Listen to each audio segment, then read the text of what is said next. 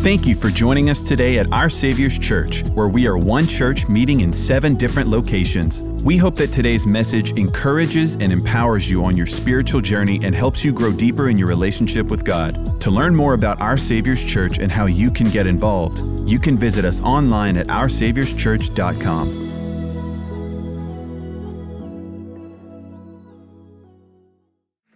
Is this not the greatest place on earth? I'm just sitting back here watching, golly.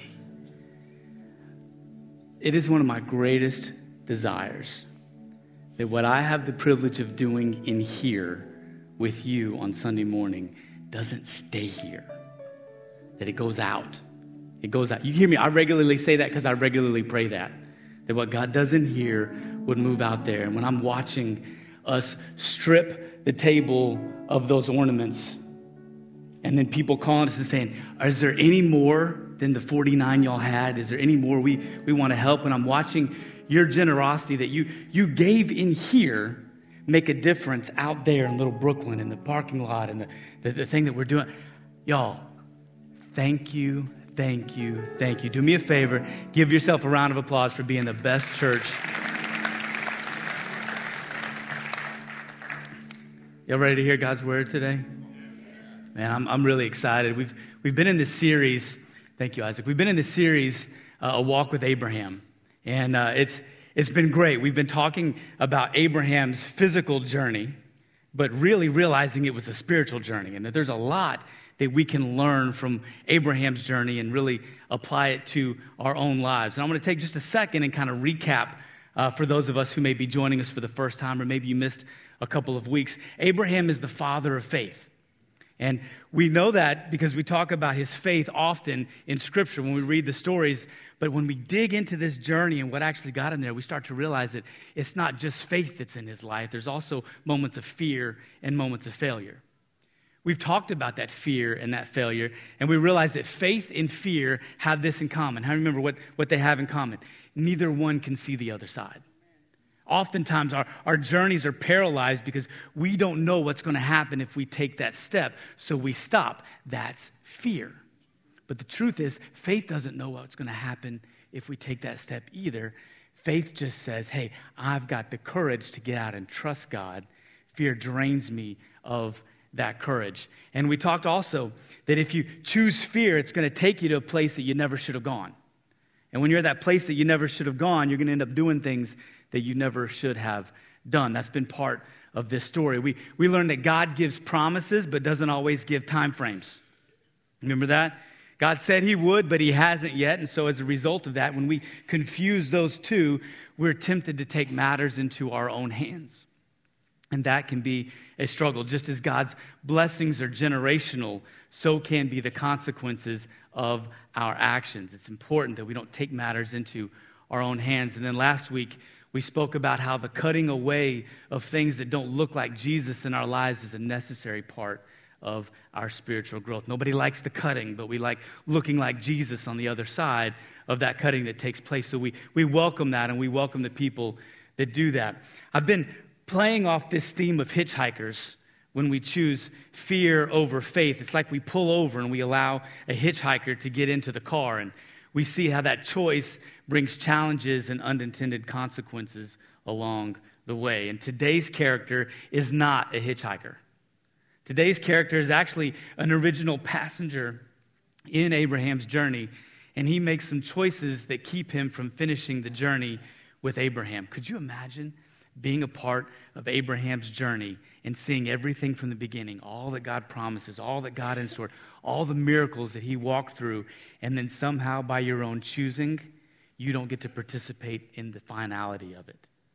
Imagine being a part of the original journey, a passenger on that car, and then realizing through your own choices, you've now disqualified yourself. You're not able to be a part of that. I'm going to introduce you today to a character by the name of Lot, L-O-T. Let's dig into Genesis chapter 11. Let me tell you who he is, and then I'll tell you the story. Genesis 11, 27 through 32 says this. Now, this is before God's promise to Abraham. It says, now these are the generations of Terah. Terah fathered Abram, Nahor, and Haran. He had 3 sons. And Haran fathered Lot. Haran, who's Lot's father, died in the presence of his father Terah in the land of his kindred in Ur of the Chaldeans. So Grandpa Terah takes grandson Lot under his care. Y'all following me so far? All right, keep going.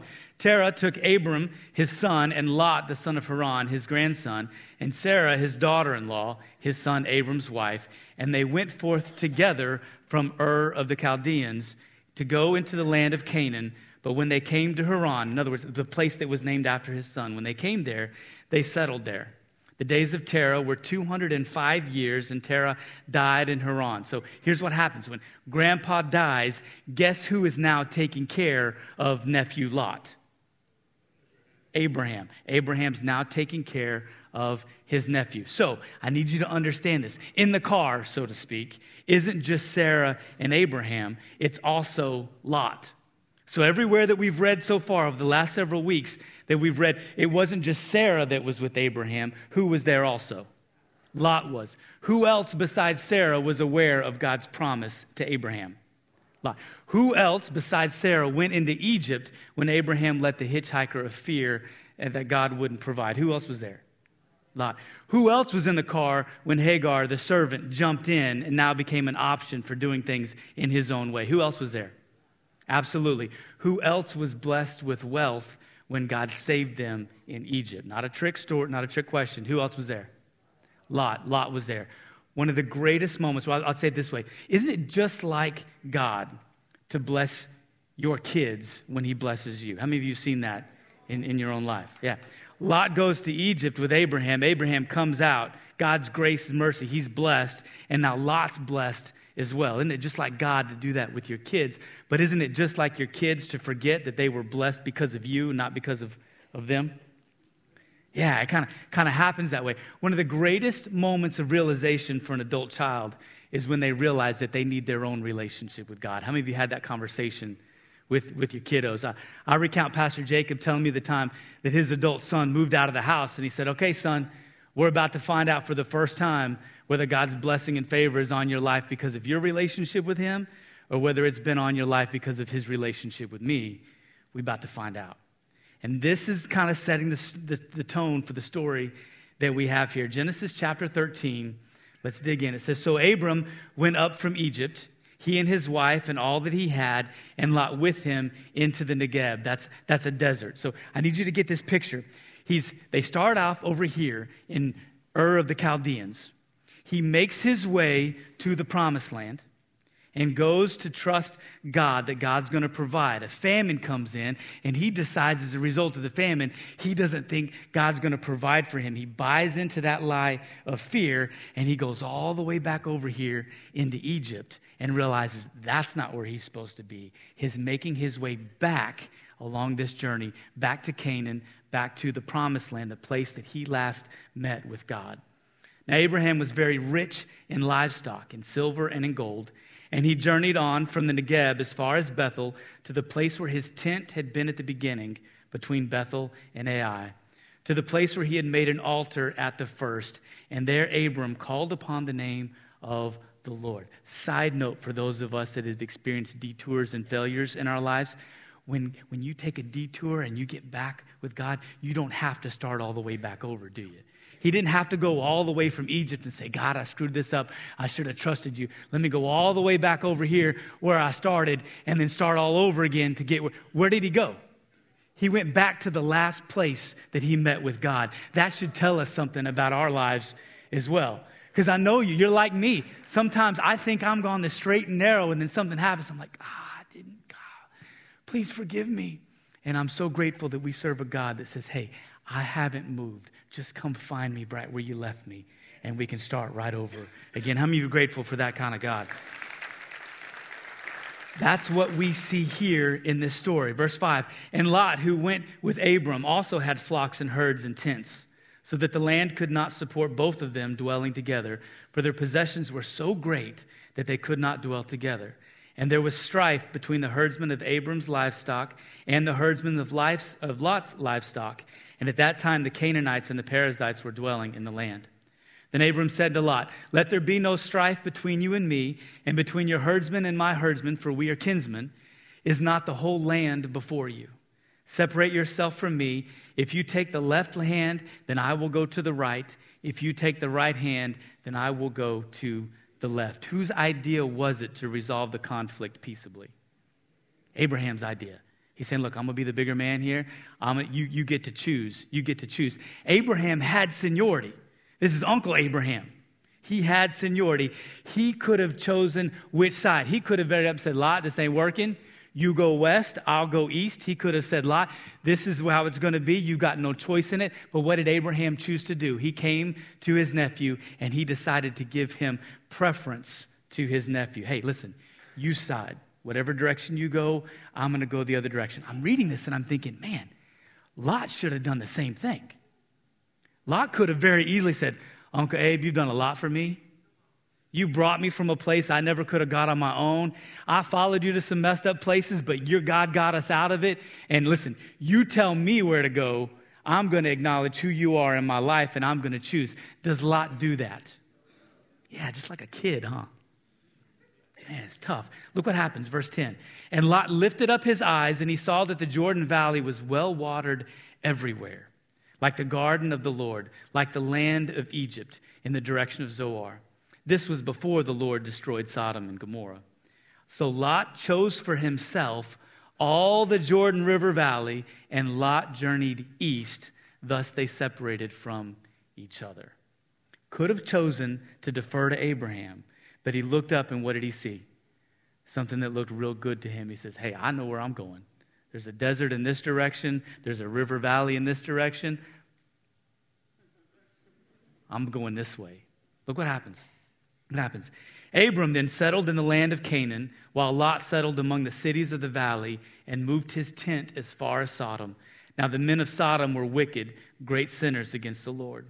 The Lord said to Abram, after Lot had separated from him, lift up your eyes and look from the place where you are, northward and southward and eastward and westward. For all the land that you see I will give to you and to your offspring forever. I will make your offspring as the dust of the earth, so that if one can count the dust of the earth, your offspring can also be counted. Arise, walk through the length and the breadth of the land, for I will give it to you. So Abram moved his tent and came and settled by the oaks of Mamre, which are at Hebron. And look at this. And there he built an altar to the Lord. You see this phrase often in Scripture, he built an altar. I'm going to ask you today, what's an altar? What does an altar mean? You see this often. It's a place of sacrifice. An altar is a place of worship. An altar is a place to remember, and it's also a place to go seek counsel from God. And one of the reasons why I love Freedom Conference here at our church that we do, because it gives you a moment where you get to kind of draw a line in the sand and say, this is where God set me free from this thing. I came into this struggling in this area, but as a result of participating in freedom, I now have freedom in my life. And if I ever struggle with this again, I don't have to start all the way back over. I get to go back to this altar that I built in my life and know that God was with me. I had freedom in that moment. Y'all with me? Yeah, we had the same thing like last weekend during worship when we opened the altar and everybody came down and sought prayer. I've heard from so many people, it wasn't just those that got prayer that were blessed. It was also those who were able to pray for those who needed prayer that were blessed as well. That happens at an altar. There is a pew at the church where I grew up. And I call it a pew because it looks just like the one you're seated on, but it has no back to it. It's actually in the front in this altar. And it was at that altar 20-something years ago where I set my face down before the Lord and prayed, God, if you could make the finances work out, I sure would love to go to Bible school. And to this day, every time I'm trusting God for finances and believing that he's going to work something out, I go back to that altar in that moment where I realize God did it for me then. He's going to do it for me now. How many of you know you need to have some altars built in your life? Every time that God brought Abraham to a new place or blessed him or promised him, what did Abraham do? He built an altar.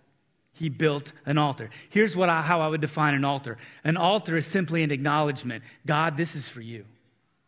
This is for you. Now, that's Abraham's perspective. Let me tell you what's going on in Lot's life. Now, 2 Peter that we went through a couple weeks ago tells us that Lot was a righteous man, a title that Scripture rarely gives to individuals. Lot was a man of God. He just had one problem. Lot had tents, but he had no altars. Lot had tents, but he had no altars. No place to sacrifice, no place to worship, no place where he would remember what God has done, though he was a part of the things that God had done. And he had no place to go and seek counsel. And so here's where we find ourselves. If an altar is an acknowledgement that, God, this is for you, then what's a tent? Well, a tent is this: God, this is for me. This is for me. Abraham made a life of, he had tents, but he built altars. And Lot only had tents and had no altars. And what you're going to see in future chapters is Lot's decision to go to the Jordan Valley may have looked fruitful for him, but it ultimately cost him his entire family. And can I tell you, I know Christians that are like that today. No altars in your life. Oh, they love God, right? But they don't take the time to seek counsel. They don't remind themselves of God's faithfulness. They lift up their eyes, and instead of looking to God, they make decisions based on their own desires or what would be easy for them or what would bring the most amount of wealth to them in the moment. That's contrary to what I see Jesus telling us we should live our lives in Matthew chapter 16. Jesus told his disciples, if anyone would come after me, let him what? Deny himself and take up his cross and follow me. For whoever would save his life would lose it, but whoever loses his life for my sake will find it. For what will it profit a man if he gains the whole world and forfeits his soul? Lot had a choice to make, and he was making a choice that would seek to save his life. And instead, what ended up happening? He lost it. It cost him. They could no longer live together. Abraham and Lot. Things had gotten too big. They had different reasons and different motives. Was it really an issue of space? Was it really an issue of space? No. It was an issue of perspective toward their wealth, toward God's provision, and where they would put their trust. Let me explain now. I need you to understand this if we're going to apply this story to our lives today. Do you remember where Abraham and Lot were from, the place where they grew up? Remember? Ur of the Chaldeans. Okay, you remember that? Do you remember where God called them to go? Canaan, the promised land. Where were they detoured when famine came and they bought into fear? Where did they detour to? Egypt. Where did they come back to when they realized that wasn't the place God wanted them to go? Where did they come back to? They came back to Canaan. Here's what I need you to understand. The region where Ur was located was in Mesopotamia, and it was cradled by two rivers. It's called the Fertile Crescent. And the abundance of water and the abundance of everything nourished there. It was like a garden, Scripture tells us, where they were from. They didn't have to depend on anything. Nature flourished because the water was readily accessible that was there. Y'all see that? It's where they're from. Where God called them to go, right? And where they ended up over here in Egypt. Egypt is located very much like Ur. There is the Nile River Valley. It's lush. There's a lot of greenery there. The resources are plentiful and easy to come by. Provision was abundant in that kind of environment.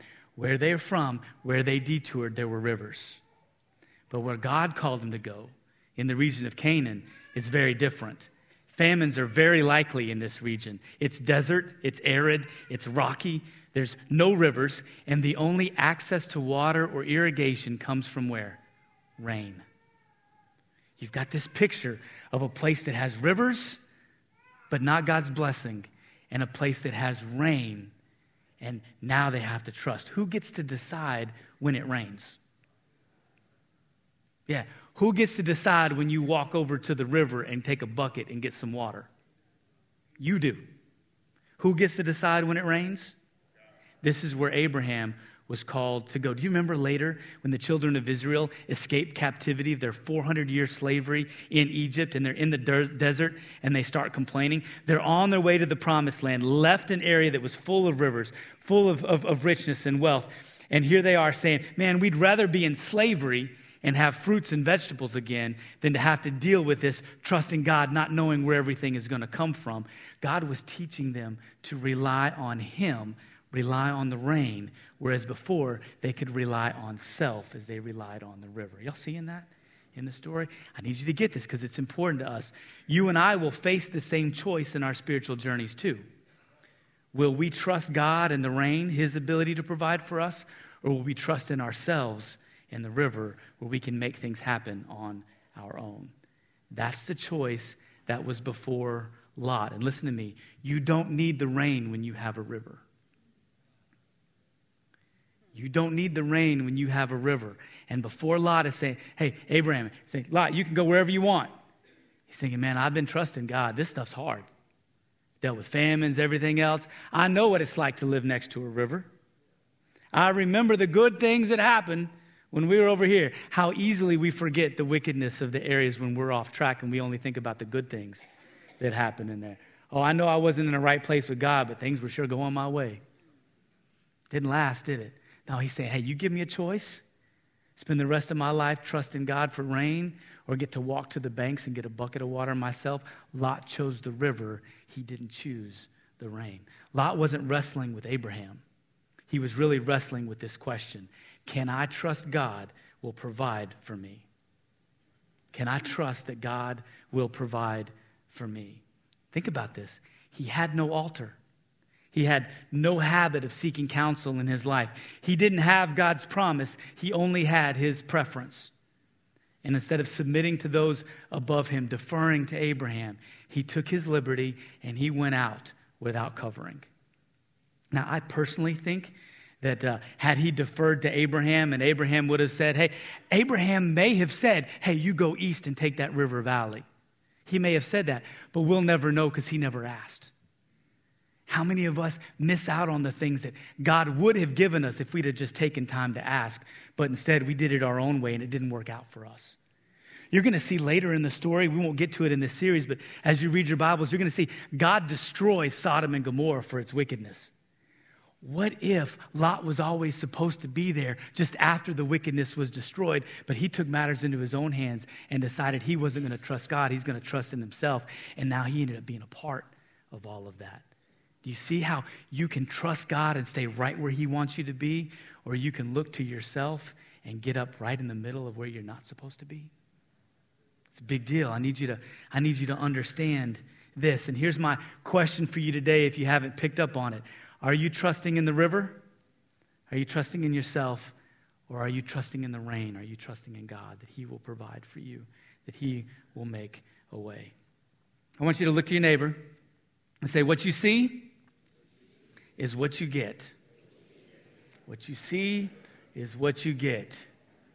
Tell them they look real good today in church. Ask them if what they're wearing will fit you.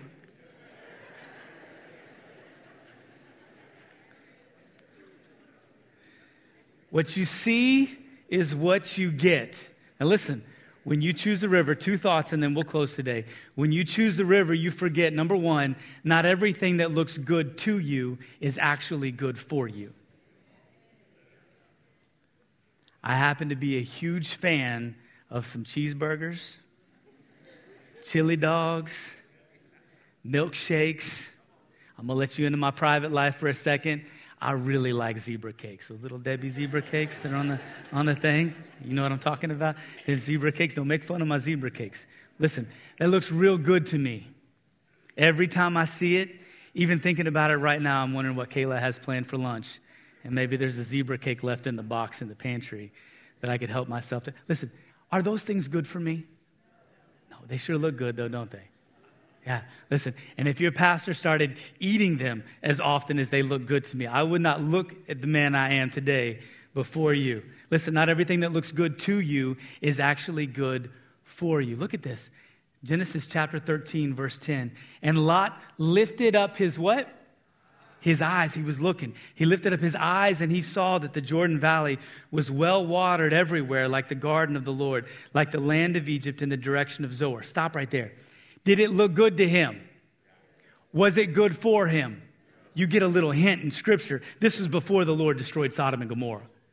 Obviously, if God rains down hellfire and brimstone and wipes this place off the map, it ain't going to look good after the fact. No, but it sure looked good in the moment. Now look at the difference. Verse 14. The Lord said to Abram after Lot had separated from him, lift up your what? Lift up your eyes and look from the place where you are, northward and southward and eastward and westward. For all the land that you see, I will give to you and your offspring forever. Look at the difference. Lot's eyes saw what he preferred. Abraham's eyes saw what he was promised.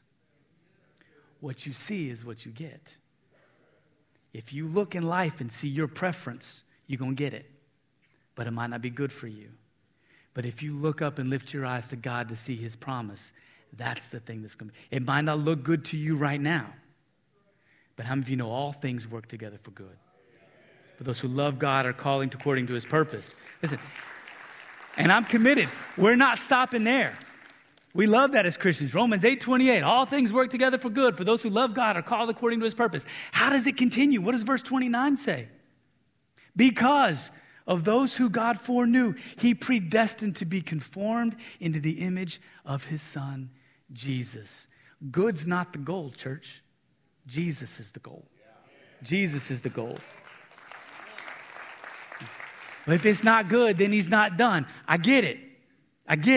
But if it's not Jesus, he's not done. And he's after something in our lives. If you look for your preference, you'll get it, but it won't be good for you. For them, it was where to live. But for us, it can be as practical as how we consider wealth. What is your provision going to do for you?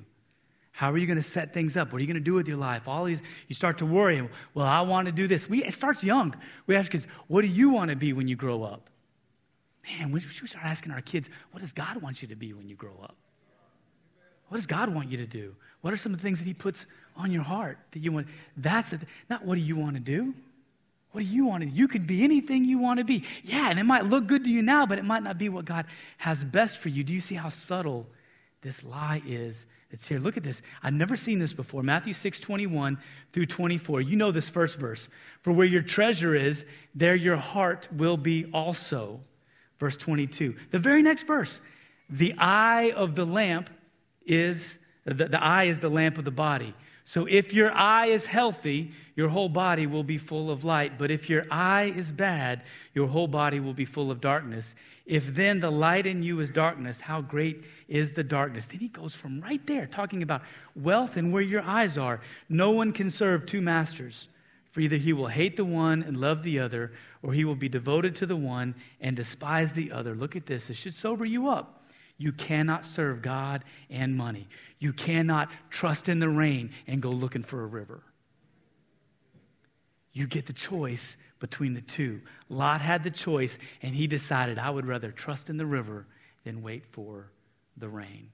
The way you look at money and provision will determine its power over your life. Who's your provider? Is it you? Is it your boss? Is it God? Because listen, if you believe and act like God is your provider, you've chosen the rain. But if you're fearful that you have to make it happen on your own, then you've chosen the what? You've chosen the river. You've chosen the river. Here's the second thing I want you to remember today, and then you can go get some chili dogs and cheeseburgers and leave the zebra cakes for me. Y'all better leave the zebra cakes on the store, on the shelf when I get to Rouse's later. There better be some. Your children, look at this. Build your life in a place of promise, not in a place of preference. Build your life in a place of promise, not in a place of preference. Follow me on this, church. Your children will fall in love with the places where you invest. They'll fall in love with those places. Sports, travel ball, stadiums, sporting events. Your kids will fall in love with those places where you invest. Hunting, fishing, all good things, but your kids learn to fall in love with those things. They don't just wake up and love to do those things. They love to do that because you're invested in those places. They see how much you love those places and they love you. And as a result, they love the places that you love. Now listen, I'm not bashing sports and I'm not bashing hunting and fishing. I love them both. But I'm just telling you, to the extent that you love them, your kids will love them. They don't grow to love what you love. They grow to love where you love. They don't grow to love what you love. They grow to love where you love. Let me get more practical to you for just a second. Our kids must be told to be in church before they will ever choose to be in church. They got to see it. And listen, I love you too much to let this go and just not cover this. There are too many people that I talk to later in life, and their children get older, and they said, they just won't come to church with us anymore. And it breaks my heart when I see somebody who has a child that can't drive, and they tell me, he decided he didn't want to come to church today. Are you kidding me? He decided he didn't want to go to school, and you made him go. He decided, hold on, I'm not done. Hold on. You save it. It's coming. He decided he didn't want to eat his vegetables, and you made him. He decided he didn't want to go to bed, and you made him. What makes us think that they're that young, they get to decide whether or not they want to be in church?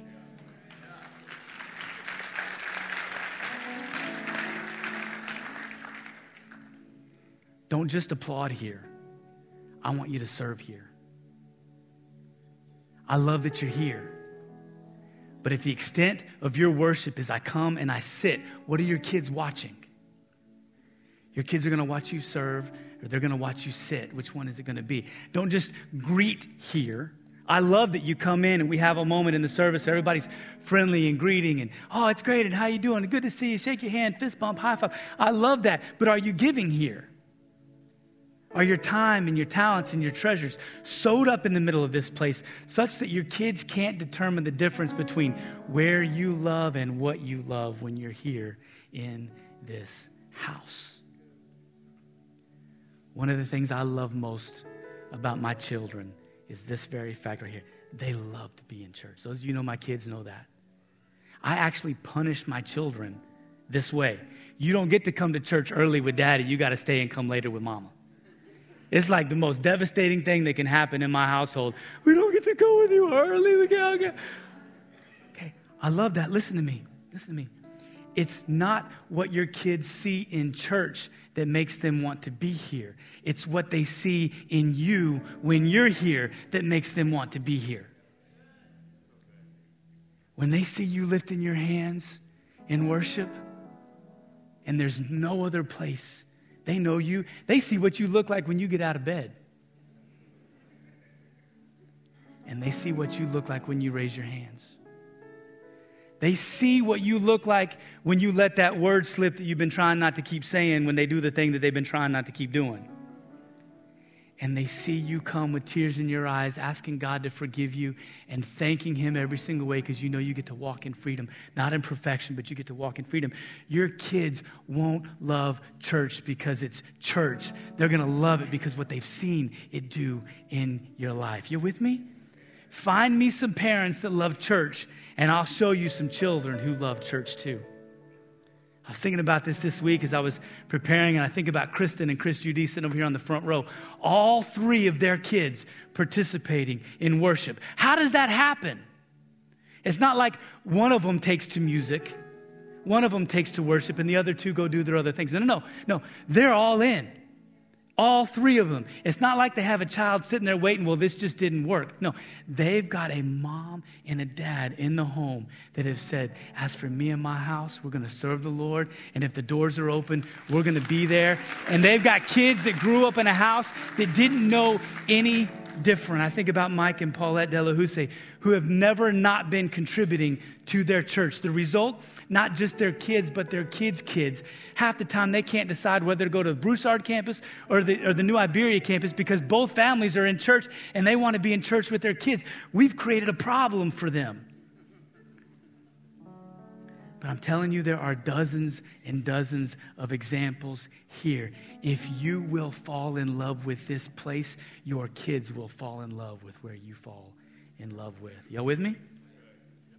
Lot's preference of where he would build his life ultimately cost him not just his immediate family, but also his entire lineage. Abraham's promise of where he would build his life ultimately secured a land for generations to come, 7,000 years and counting. So here's my close today. I want to challenge you. I want to challenge you to trust in the rain and not in the river. I want to challenge you to trust in God's plan and his provision and not in yourself. And for some of you, let me tell you, this may mean that you got to stop building tents for your present and start building some altars for your future. You got to start creating some of those moments. You got to stop acknowledging, I did this, this is for me, and start saying, God, this is for you. You did this in my life. My wealth, my health, all that I have are ultimately yours. You don't get an altar when you need one unless you made an altar when you had the opportunity. You may be here today and you may be building your life around some things that may look good to you, but in the end, they aren't good for you. And I'll tell you, society will tell you, keep up with the Joneses. Keep up with the Joneses. But the Bible says in Joshua, as for me and my house, we will serve the Lord. You may be here today and you may need to repent for trying to be something that God has never asked you to be. You've been choosing your preference instead of his promise. You've been investing in things that aren't going to generate the fruit. I hate to be the one to tell you, but your child's probably not going pro in that sport. They're probably not. Now, if they do, I hope they love church and they tithe back to their home church. But I'm just telling you, it's probably not happening. But I'll tell you what will happen. There will be a day when their marriage is struggling and they need to reach over and grab the hand of their spouse and pray and declare God's word. And it might just come up empty if it's never been put there in the first place. You know that time has come. You're investing in that. Let's make sure our kids invest in that. Quit trying to build something in your life that God's never asked you to build. Take the moment and ask him, God, should we be involved in this? Kayla and I have 5 children. The opportunities for their involvement are limitless. Limitless. But we made a decision a long time ago. This is where we're going to be. We've missed state tournaments. We've missed championships. We've missed playoffs because they got scheduled on Sunday morning. It's tough. It's hard. But I promise you this, I'll tell you what my kids will remember. They may not remember that home run, but they're going to remember standing up here saying, I'm going to see a victory.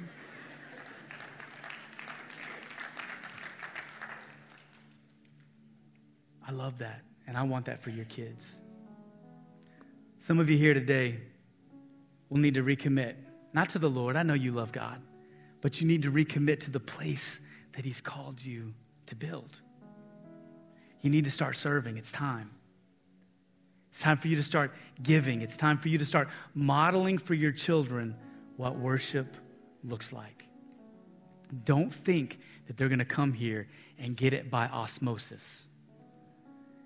They come here and they'll get it by observation as they watch you today. Bow your head and close your eyes for me just a second. Now, I also understand here today that every week there are those who may not have a relationship with God. And you may have been attending for some time now, and today is the day that you're ready to commit and build your life as a follower of Jesus. You say, well, Pastor Don, how do I do that? How do I do that? I know that I need it. How do I do it? I would tell you it's as simple as ABC. A stands for admit. What do I need to admit, Pastor Don? You need to admit that you're a sinner, that your own choices, your own preferences have chosen to rely on yourself instead of relying on God. And the result of your choices, your sin, has separated you from a righteous and a loving God. That's how it starts, you just being able to admit, you know what, God, you're right. I chose for myself. I admit that. God, you haven't moved. I've moved. And after A is B, and B stands for believe. That you would believe that God sent his son Jesus to live a life you couldn't live, to die a death that was yours to die, and pay that debt for your sin that you couldn't pay. If you're here today and you say, Pastor Don, I admit and I believe that Jesus is God's son, the Savior for all the world, then all you need to do from there is C, confess. Confess him as Lord and Savior. I know when life's a mess, Savior's the easy part. God help me. Jesus, take the wheel. but it's the Lord part that really matters. Are you ready today to say, Jesus, you are Lord of my life? I'm tired of living things my way, doing things my way. I want to live them your way today. And I got great news for you, church. You may have never prayed that prayer. You may have never asked God to come and live inside of you. You may have never asked him to be Lord and Savior of your life. But if you can A, admit, B, believe, and C, confess, and the Holy Spirit has done a work in your heart, and you're ready to be born again. Every head bowed and every eyes closed. If you're here today and you say, Pastor Don, I've never prayed that prayer today, but I want to live my life for Jesus. I want to build my life as a follower of Jesus. I've never prayed the prayer before to be born again, but I'm here now. I want to ask you to do this right there where you're seated. Nobody's looking around. It's just between you, God, and me up here on the stage. I want to ask you to raise your hand and look up at me.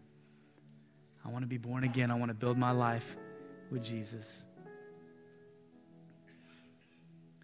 Thank you. I see your hand. Anybody else here today? I'm looking. Raise your hand and look up at me. Thank you. I see your hand.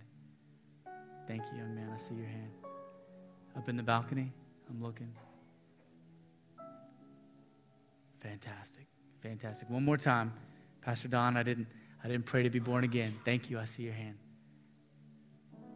Church, I want to ask those of you that have raised your hand, I want you to say this prayer with me. It's not the prayer that saves you. God and his Holy Spirit has done that. But I'm going to ask every single person in this room to pray this prayer with you as I lead you. Say this with me. Dear Lord Jesus, I believe that you're the Son of God. And I believe that on the cross, you took my sin, my shame, and my guilt, and you died for me. And I believe you rose from the dead to give me a place in heaven, a purpose on earth, and a relationship with your Father. Today, Lord Jesus, I turn from my sin to follow you with all my heart, no matter what it costs me. And I declare that God is my Father, Jesus is my Lord and Savior, the Holy Spirit is my helper, and heaven is now my home. In Jesus' name, amen, amen. Let's celebrate with those who are born again today.